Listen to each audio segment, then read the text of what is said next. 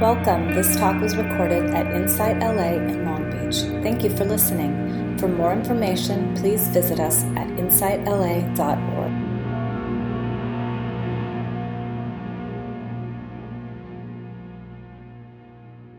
So I'll be offering a lightly guided 30-minute sit, and there'll be time for some thoughts I'd like to share with you, a particular reflection on a teaching from the Buddha, equanimity, and turbulent times. So, and there'll be time for some breakout rooms, and then we'll come back and we might have some discussion or questions, whatever feels appropriate, whatever arises, you know. So there is now's a good time to begin. I'll ring a little bell that I have.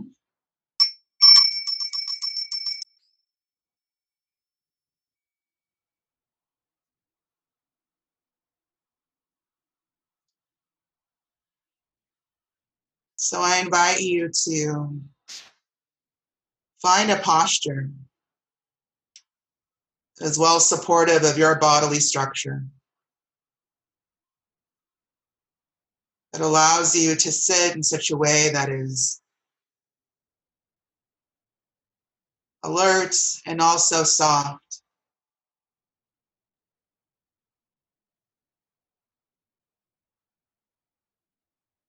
Upright and noble,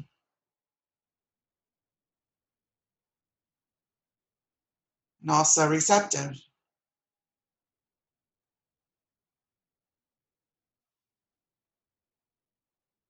In whatever way that feels good to you.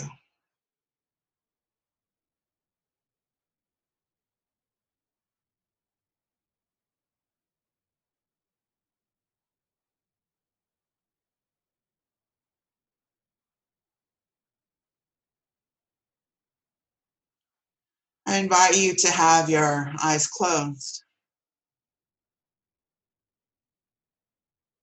And what is also true is that if at any time you find that eyes closed is extremely uncomfortable for whatever reason, it doesn't matter. Please feel free to open them. Soft gaze in front of you on the floor and in your lab. An option is always available to you.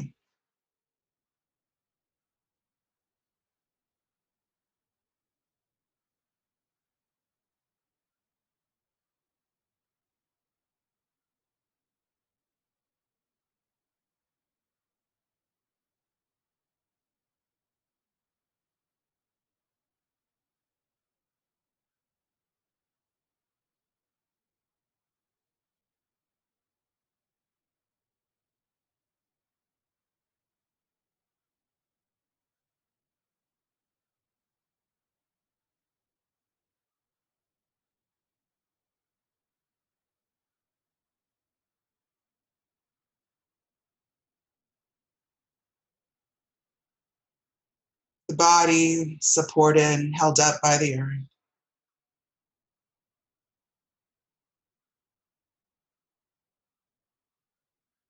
The breath arising and falling without us having to make it be so or do anything special.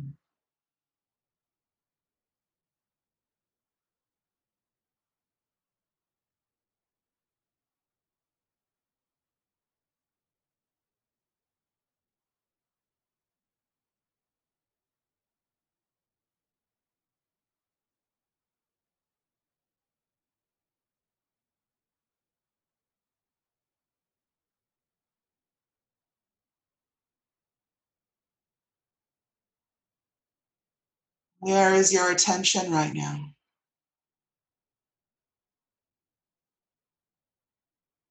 I invite you to turn gentle awareness to where that attention is, to place it within the body, starting from the top of your head. Like water pouring into a glass. Simple, smooth, and unobstructed. This gentle flow of awareness. Finally settling in at the feet.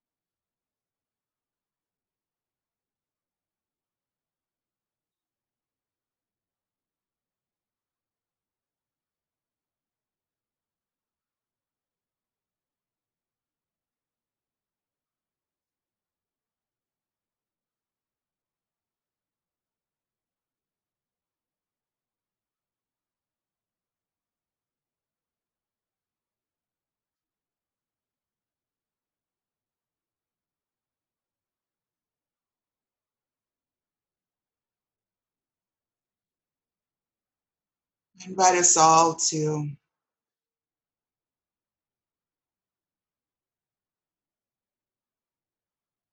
turn this gentle awareness, the soft attention to this process of the body called the breath.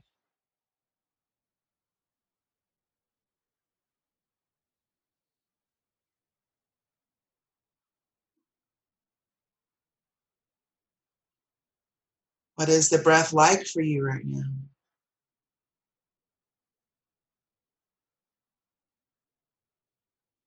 Wherever you find the breath most prominent in your experience, it's a felt sense within the body. Perhaps the rise and fall of the belly. Perhaps the passage of air at the nostrils. Wherever that spot, that prominent spot is there for your body, where you notice the breath the most, I invite you to place this soft primary awareness there on the breath.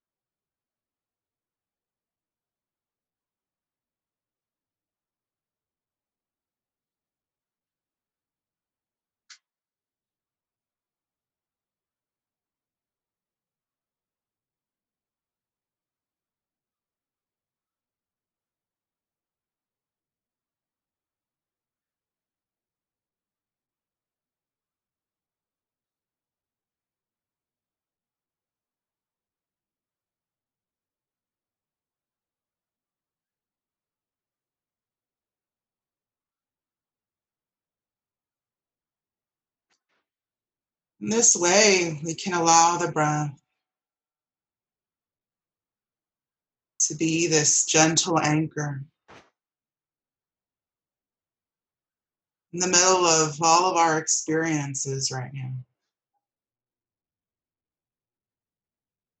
Of course, we may notice other things arising in our awareness. There may be thoughts, Noticing other bodily sensations. There might be emotions. You don't have to get rid of any of those things, but rather we can make this gentle choice to come back to the breath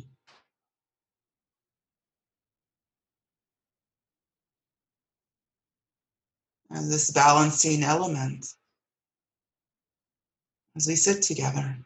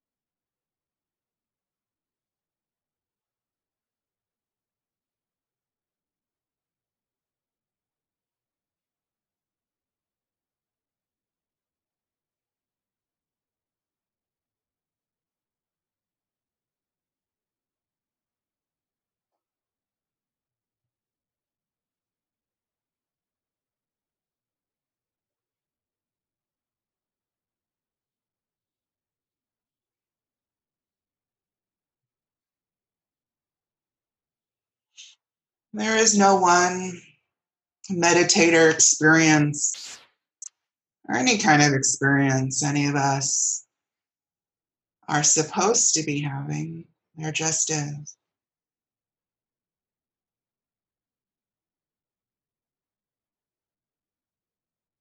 So whatever is on the mind, the heart,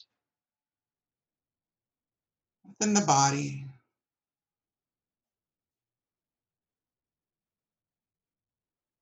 now is this opportunity to be gentle,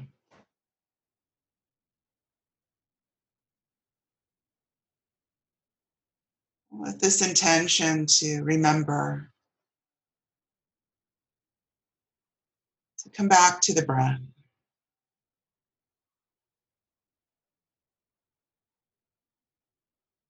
Whether any of our experiences are different flavors of pleasant or unpleasant, maybe even neutral, not much is going on.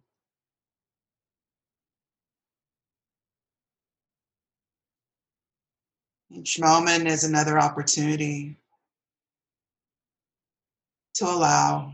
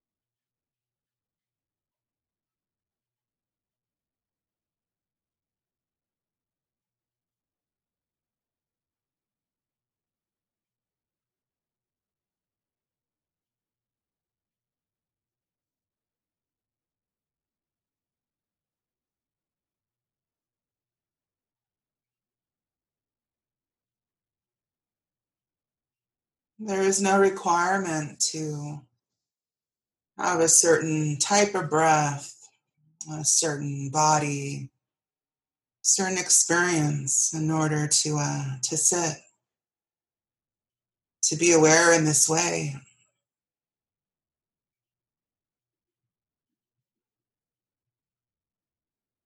Your simple bodily presence is enough.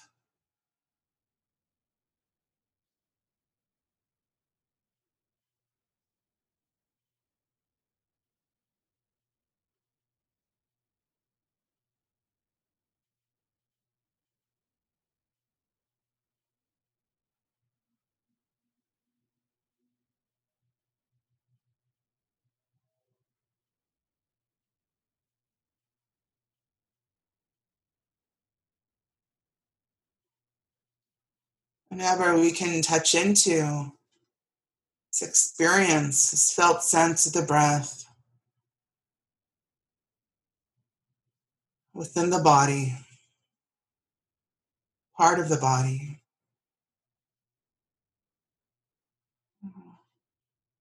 We are teaching ourselves how to release from any one particular preoccupation.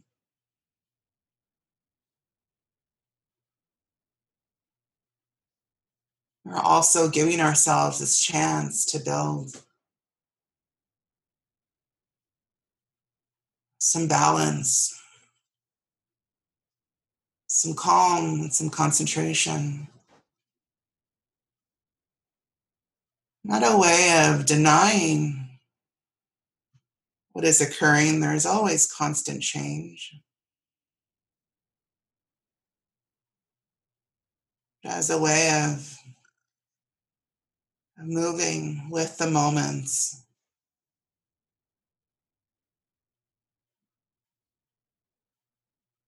riding these waves of experience.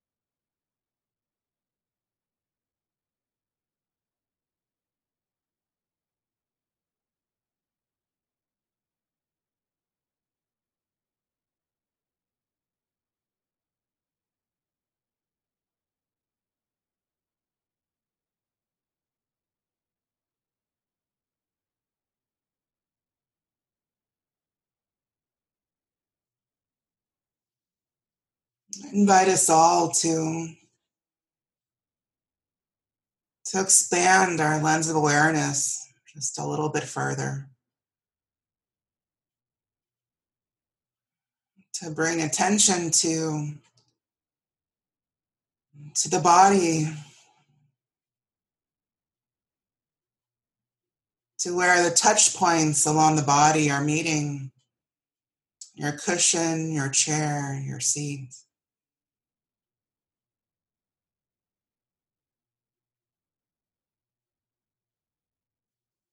Noticing the pressure maybe on the lower back side, back of the thighs. Noticing the bend of the knees.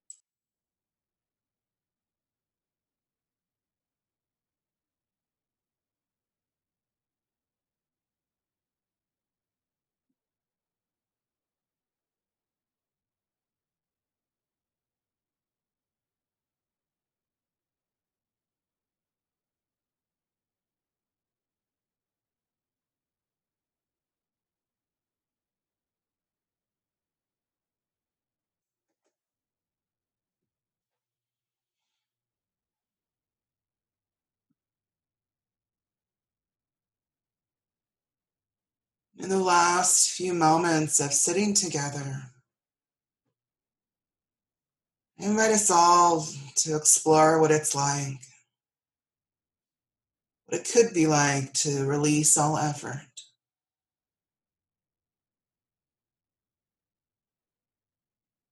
Where can we discover this gentle abiding within the body, the breath, simply being aware how the body is being held up right now, supported by the earth, soft and stable in your cushion, your seat, or your chair.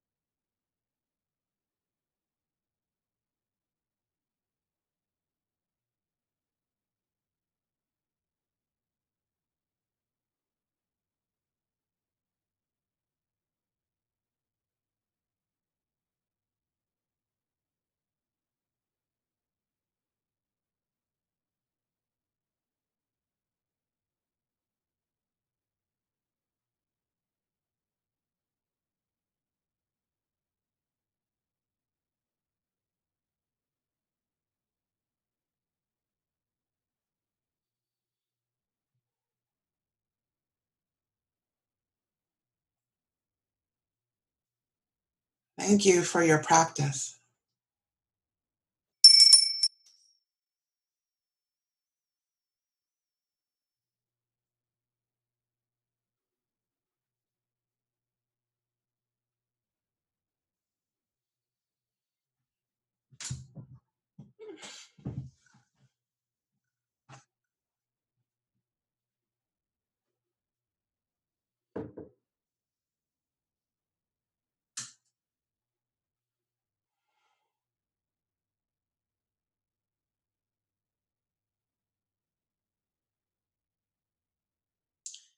So I know that there's quite a few of us on the Zoom phone call today, but be nice to hear like a brief hi from everyone. Okay, Not enough time for introductions, but I'll unmute everybody and just say good morning or whatever you want to say to everybody. Good morning. Good morning. Morning. Good morning. Morning, everybody. Good to see Hey, you. everybody. See you. Morning. It's good to hear from all of you. So I wanted to share with all of you just some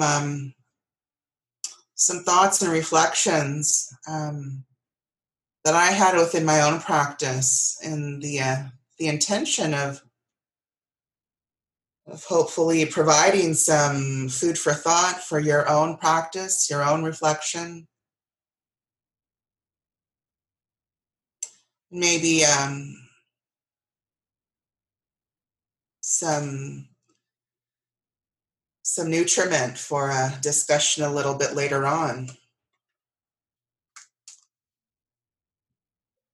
So I don't know about all of you. The last few months have been quite challenging. I think it's fair to say that that's been the case to one degree or another for most of us. I've been working from home since mid-March, and it's been very hard.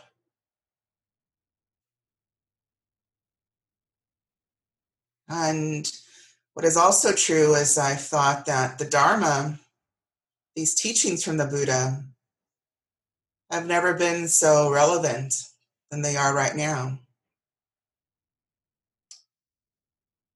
Relevant in a way that I didn't expect.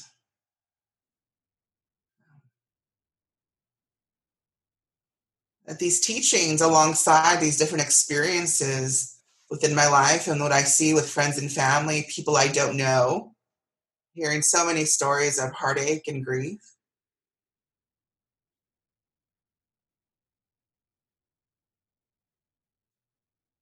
This real call for this honesty. But right now it's like this.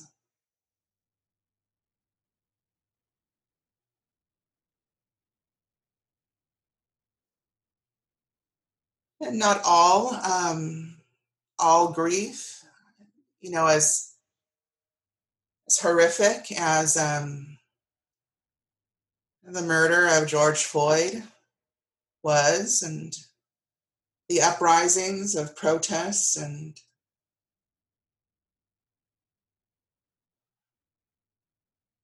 there's a part of me, and I can only speak for myself, that hope that this could be beginning of change.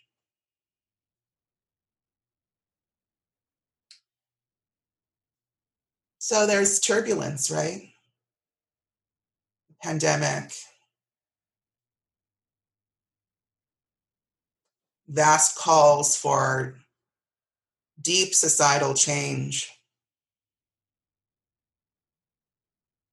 around race and justice.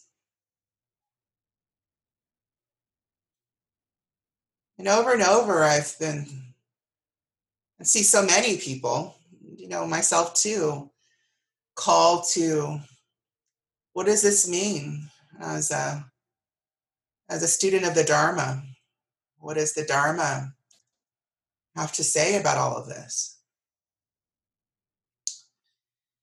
And there's so many different ways to look at it. There's not one answer, of course. We all have our unique individual lives and our own experiences as practitioners or not. I identify as a Buddhist. Not everybody does, and that's not a requirement to be here. But speaking for myself, I'm a student of these teachings of the Buddha. So it's been a challenge. What does this mean? And this changes on a daily basis and an hourly basis. And one kind of aspect of teachings that has been coming up for me over and over is equanimity, which is really ironic in a way, because equanimity, this teaching of this balance, the original word from the Buddhist time, Pali, upekkha, the ability to have a wise understanding of activities, of the heart, of the mind, of the world, of other people, kind of this balanced understanding of cause and effect, of this kind of cooling off of perhaps this feeling of aversion or clinging,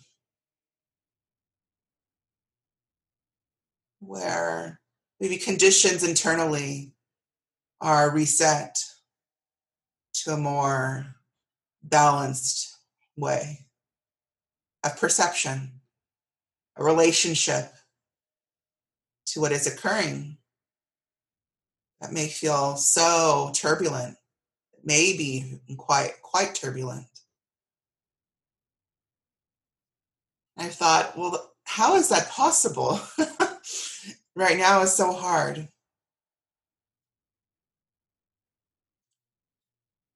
And I think one of the things that has really come up just within practices in the past couple of months is just finding this kind of interesting, for me at least, perspective of this allowance. What is true is just true. That equanimity, this relationship to balance is not, and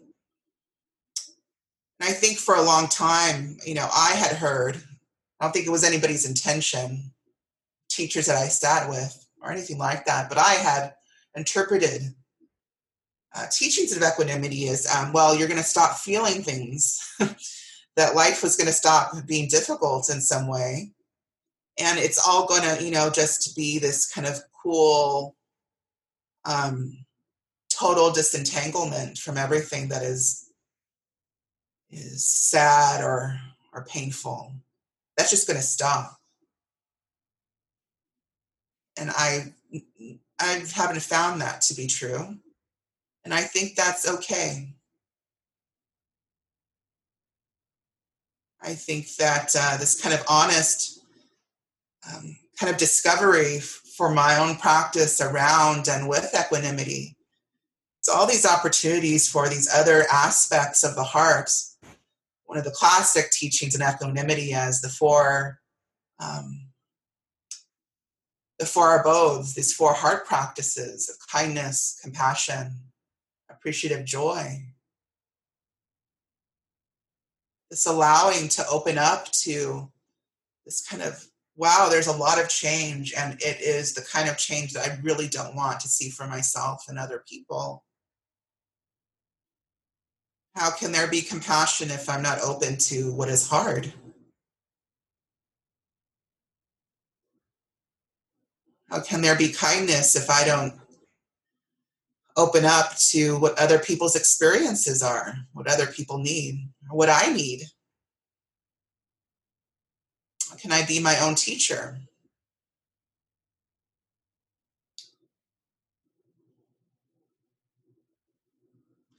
And equanimity is also a teaching of this wisdom of there is turbulence. There's a classic teachings on equanimity, this sutta, this story from the Buddha's life, was, of ancient teachings of the Buddha's conversations with monks and nuns and lay people, and also their stories of their practice and relationships with lay people at the time, Northern India, 2,600 years ago. Equanimity as kind of the outgrowth of practicing with the 8 worldly winds, praise and blame, popularity and getting knocked off of any type of status. But just a couple examples. There's different variations of joy and heartache that are a part of life for all of us to one degree or another. And so this wisdom that this too is a part of my life. So how do I respond to what is always going to be here? I think that's one aspect of equanimity that I have felt that has been kind of a companion for me for months now. It's kind of allowance. The First Noble Truth is also true. Always. That within life there is difficulty.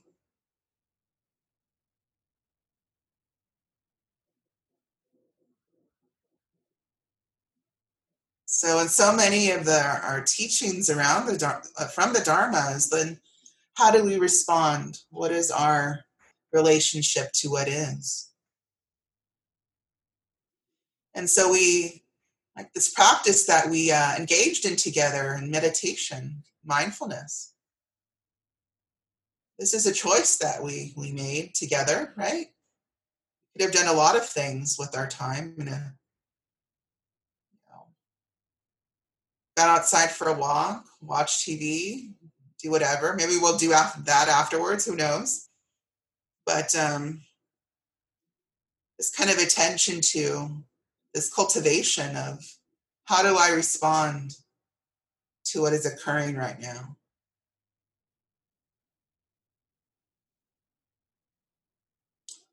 Allowing this kind of steady attention to the mind, the heart, the breath,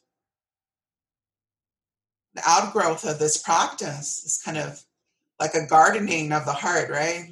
Building these seeds of awareness, of calm, of steadiness, is a potential spaciousness around any one of our experiences.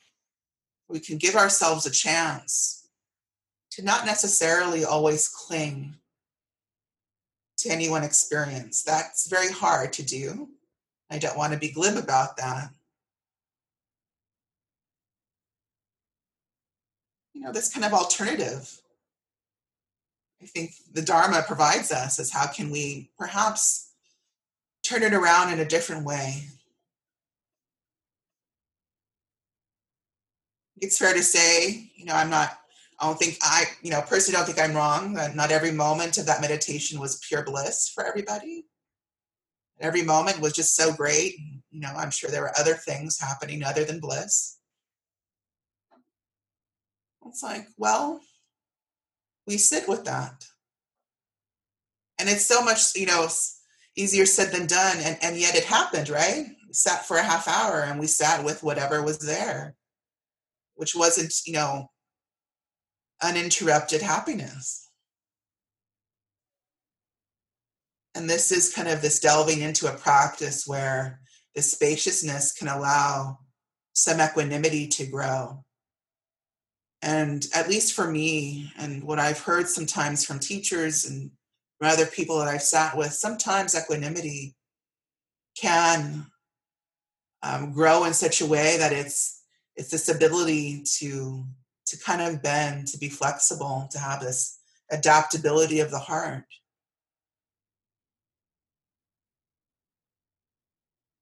this is a tough time, maybe a time that's not all tough. I want to recognize that. We have moments of relief,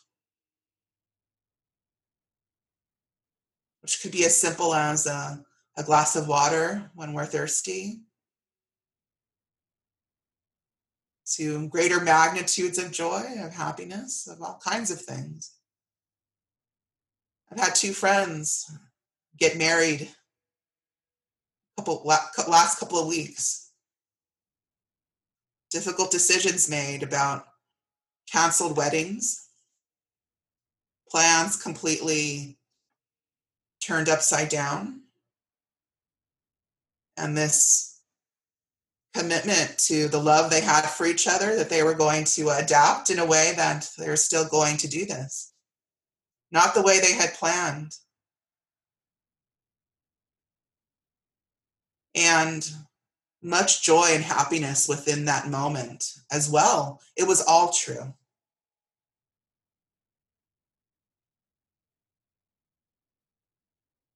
So we may have this kind of differing views around equanimity, that it can allow us this balance, perhaps, to bend, this chance for this honesty, right? So we're asked in this practice of meditation, for instance, to be really honest. What is the breath like right now? It may not be so easy for all of us at this moment. What is it like to sit? Some of us sit with pain or difficulty. Or some of us, that changes. One moment there's a pain in the backside, and in another it went away. Or the relief of, maybe it was a difficult morning and it feels good to just rest the body. Who knows? We all have our different experiences with sitting. And the equanimity can provide us this larger view of that's all true, and it's okay that it's all true.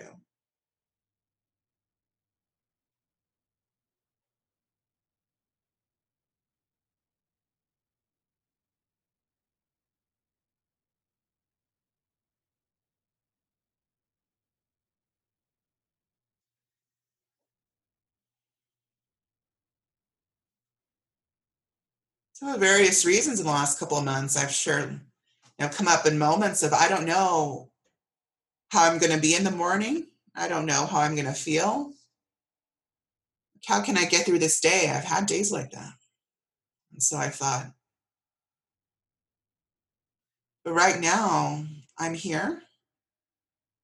Right now, there's breath in my body. Right now, I'm alive. So what do I do with that? What is my response to the life that is occurring right now? And this touchstone, this constant touchstone that of right now, what is here? I think has been this kind of, I don't know, even I've been a Dharma practitioner for the last 15 years. And I had no idea that these Dharma teachings would come up over and over again like this in a very real way of like, what do I do right now? Sometimes that's been as simple as I need to clean the bathroom. And there's been times that's been a really good answer. It's equanimity, right? I don't know what I'm going to do. The ability to sit with that, of the not knowing.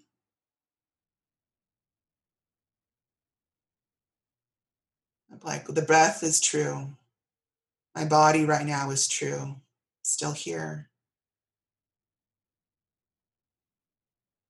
Okay, I'm going to get up and clean the bathroom.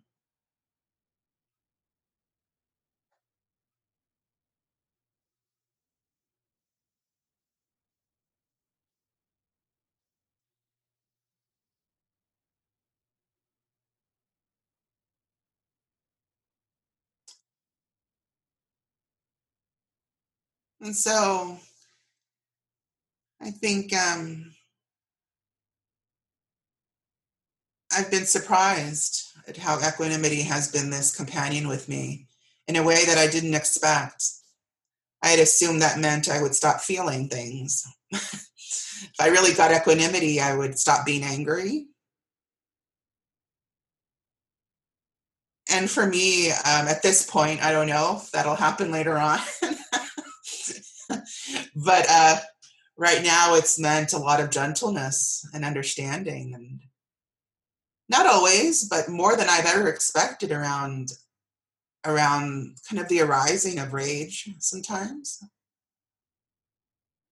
There's been a lot going on that I've been very angry about. And like, well, and with mindfulness practice, to sit with that, to really be patient with that. Why am I angry? What is here? That allowance. Finding what's beneath the layers of anger, fear.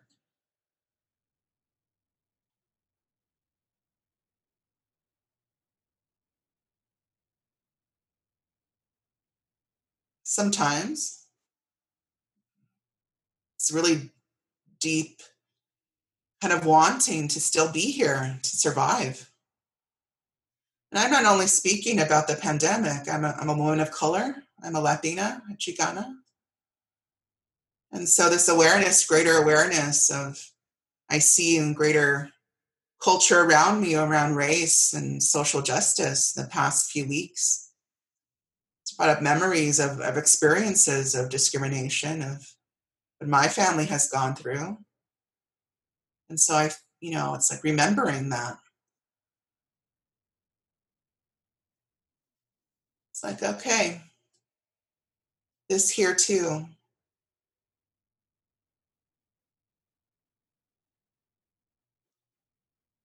And so equanimity has become this kind of unexpected teacher. If you told me in the beginning, early March, that equanimity, it'll be something there out of that, how is that even possible with everything that's so difficult? And it's been a really different, for me, a different discovery around equanimity. So I want to thank you for your time, your attention, your listening. Now, I offer only my own experiences because, I don't know yours.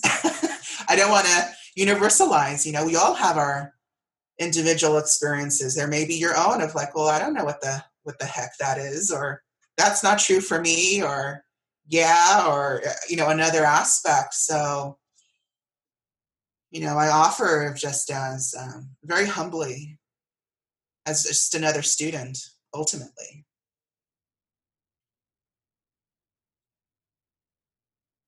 So I think that now is a good time for that, for your own expression of your own experience, or even non-experience.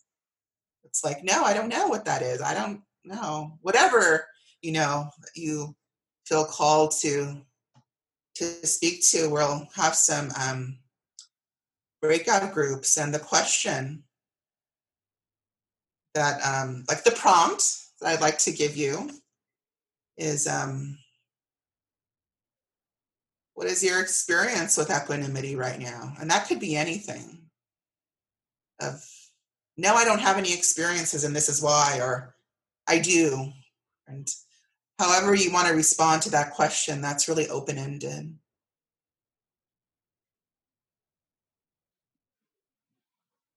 So, Dawn. Yes.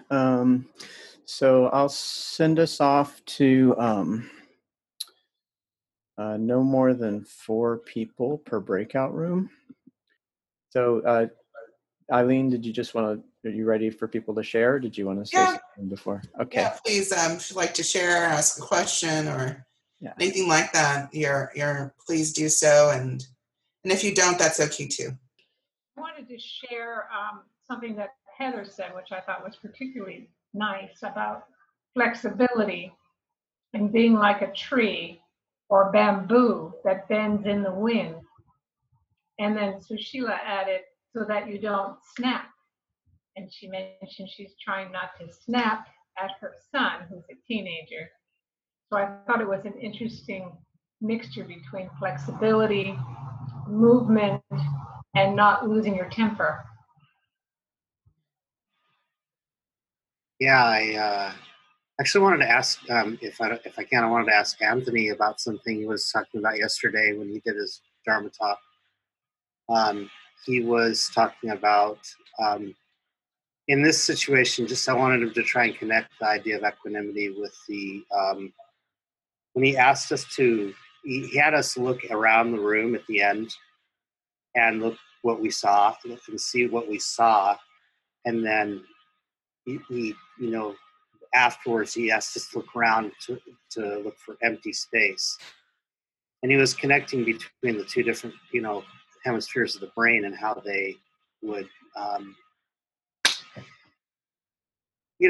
how we're responding to things. And I felt like there was some kind of connection with that in this conversation about equanimity. So I was wondering if he wanted to talk about that for a minute, if he feels comfortable doing that. Yeah. So basically, I was giving a talk yesterday on how the brain works and how the left talking, judging, pattern recognition part of the brain is typically out of balance with the right side of the brain, which sees things more holistically and has visual perceptual abilities. So if you ask someone to look around the room, typically, and what do you see? They'll mention the objects that they see because the left brain is the talking part of the brain. So it says, I see a chair, I see a desk, But the right side of the brain doesn't have language, but it's also perceiving the room as well, but holistically. It sees the whole room. And if I asked you to walk from one side of the room to the other, you'd be able to avoid the furniture. So that's the right side of the brain. So meditation is a right side brain, like Qigong, Tai Chi, and it helps balance the brain and it helps. So it helps balance the brain. Equanimity, is more like you ask the Zen master, well, you seem so calm, don't you have emotions? And sure, they have emotions, but they don't hold on to them and they don't push them away. And so as a result, anything that arises in the mind is okay. The longer you sit, the more you're okay with whatever thoughts come up, whatever feelings come up, whatever perceptions come up. They're just an object to pay attention to and let go of. So you go from being that thought and being that emotion to having some distance from that thought and that emotion. It's something that you just watch. It becomes an object like the sound of the bird outside or the sound of a car going down the street. It's not something that you are attached to, and it's not something that you have aversion to. And so that would be my definition of equanimity. Not giving things energy by being attached to them, like you have a judging thought, and so you believe that's how things are, or having the thought, oh my God, I'm still judging, which also gives that energy.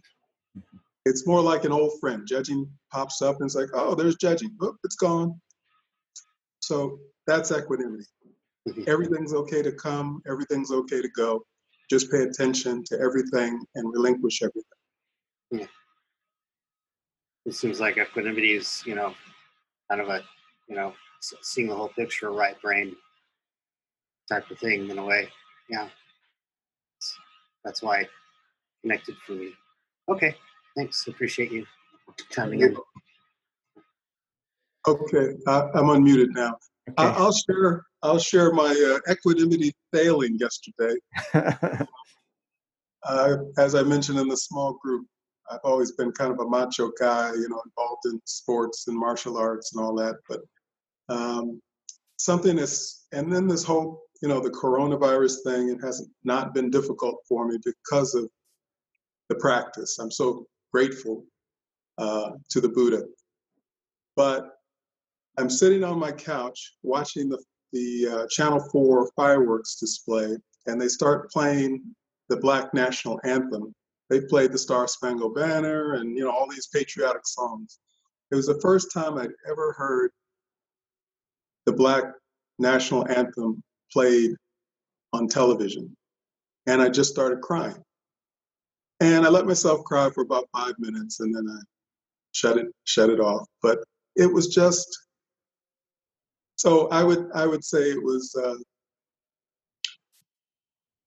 not a normal thing for me. I'm not normally, crybaby, but I will say that happened yesterday. Well, I have a question about that. I mean, I have not been practicing I've only been practicing for a few years. So when an emotion comes up, like you were explaining, Anthony, about crying, I mean, I'm not really sure how that is not equanimity. Maybe that's really my question here. So I'd like to speak to that a little bit, just from my own experience. So I think that there are multiple ways to relate to equanimity. And from my own perspective as a practitioner and as someone who's been teaching for the past few years here and there, is that when emotions come up, I think there can be such a way as to relate to them that right now there's an emotion and emotions are allowed. And there's an opportunity to also have a spaciousness around them. They're not necessarily a fixed point or a part of an identity that's going to last for any particular long period of time. I think this kind of radical opening up and noticing what is in the mind, the heart, and the body can also have the sensitivity that allows, sometimes these things are upsetting. And this is where there could be a possible opening for empathy and compassion for ourselves when we're in heartache, and also for other people. Equanimity is this balancing factor that can allow some steadying, where we can go to the next moment, that we can go through that, and then come out not over or denying or averting, but through. That was a difficult moment, or that was a sad moment. And now we're on to another one. We allow kind of like that process. And it's a process. Maybe there's a moment of grief. There's a way to move through that and to allow some healing. So it's not that it's not happening, or I'm not allowed to have feelings. And sometimes paradoxically, with that allowing, without having to cling on to it or averting, and that, that's easier said than done. I don't want to give this impression that this is all kind of by force or by will. This is a practice. Daily practice, meditation, this kind of giving ourselves to this process that we can go through. That the whole day or that's, my life is now grief. I can't go on to the next moment or the next day, or I can't allow some peace. That's with this kind of moving through and recognizing the honesty of the moment. Sometimes paradoxically, we are less reactive emotionally, in the sense that we may not be as prone to be knocked off our center. We may not actually be as upset if we allow that to be those upsetting emotions or experiences to actually be there in our consciousness and really be aware to them. There can be that softening. It's, it's like the teaching around the story of the Buddha gave the suttas teaching around arrows, like the first arrow. I have an example of the grief that happened, the disappointment that happened, the death that happened, or the unexpected thing that happened, the thing that we didn't want to have happen happened. And the second arrow is the aversion to it, the story about it, the stress around it. That can lead to a lot of suffering. The clinging onto it is with our practice that maybe we can to let go of that second arrow and just kind of allow the first arrow to fall away with the process of just, this is a part of life, the first noble truth. There's difficulty. It's kind of, and that's where that spaciousness that was talked about earlier can grow, and we don't have to hold on so much. And then one outgrowth of that is kind of a cooling off. Can cool off a little bit to allow moments like that to pass.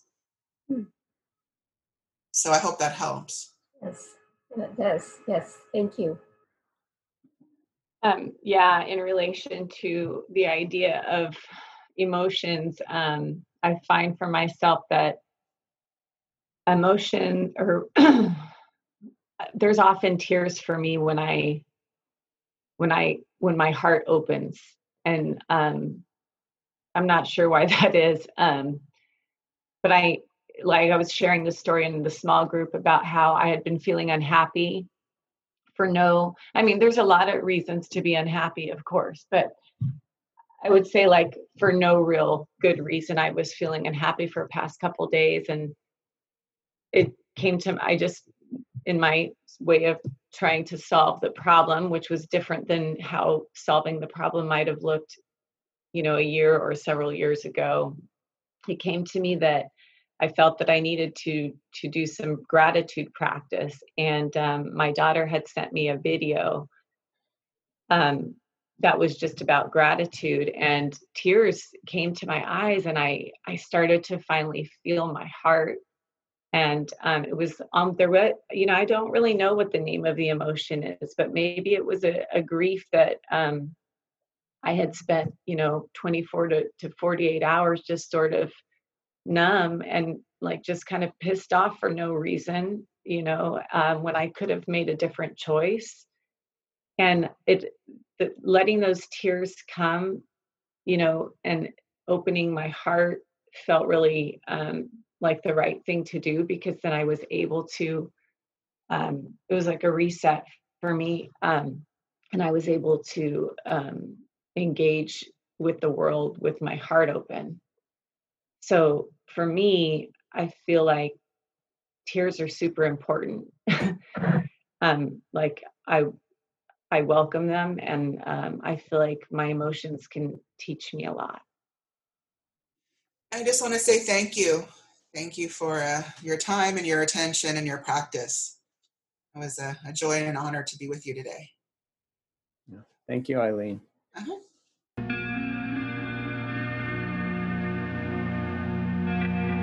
You have just listened to a recording from Insight LA in Long Beach. For more information, please visit us at insightla.org.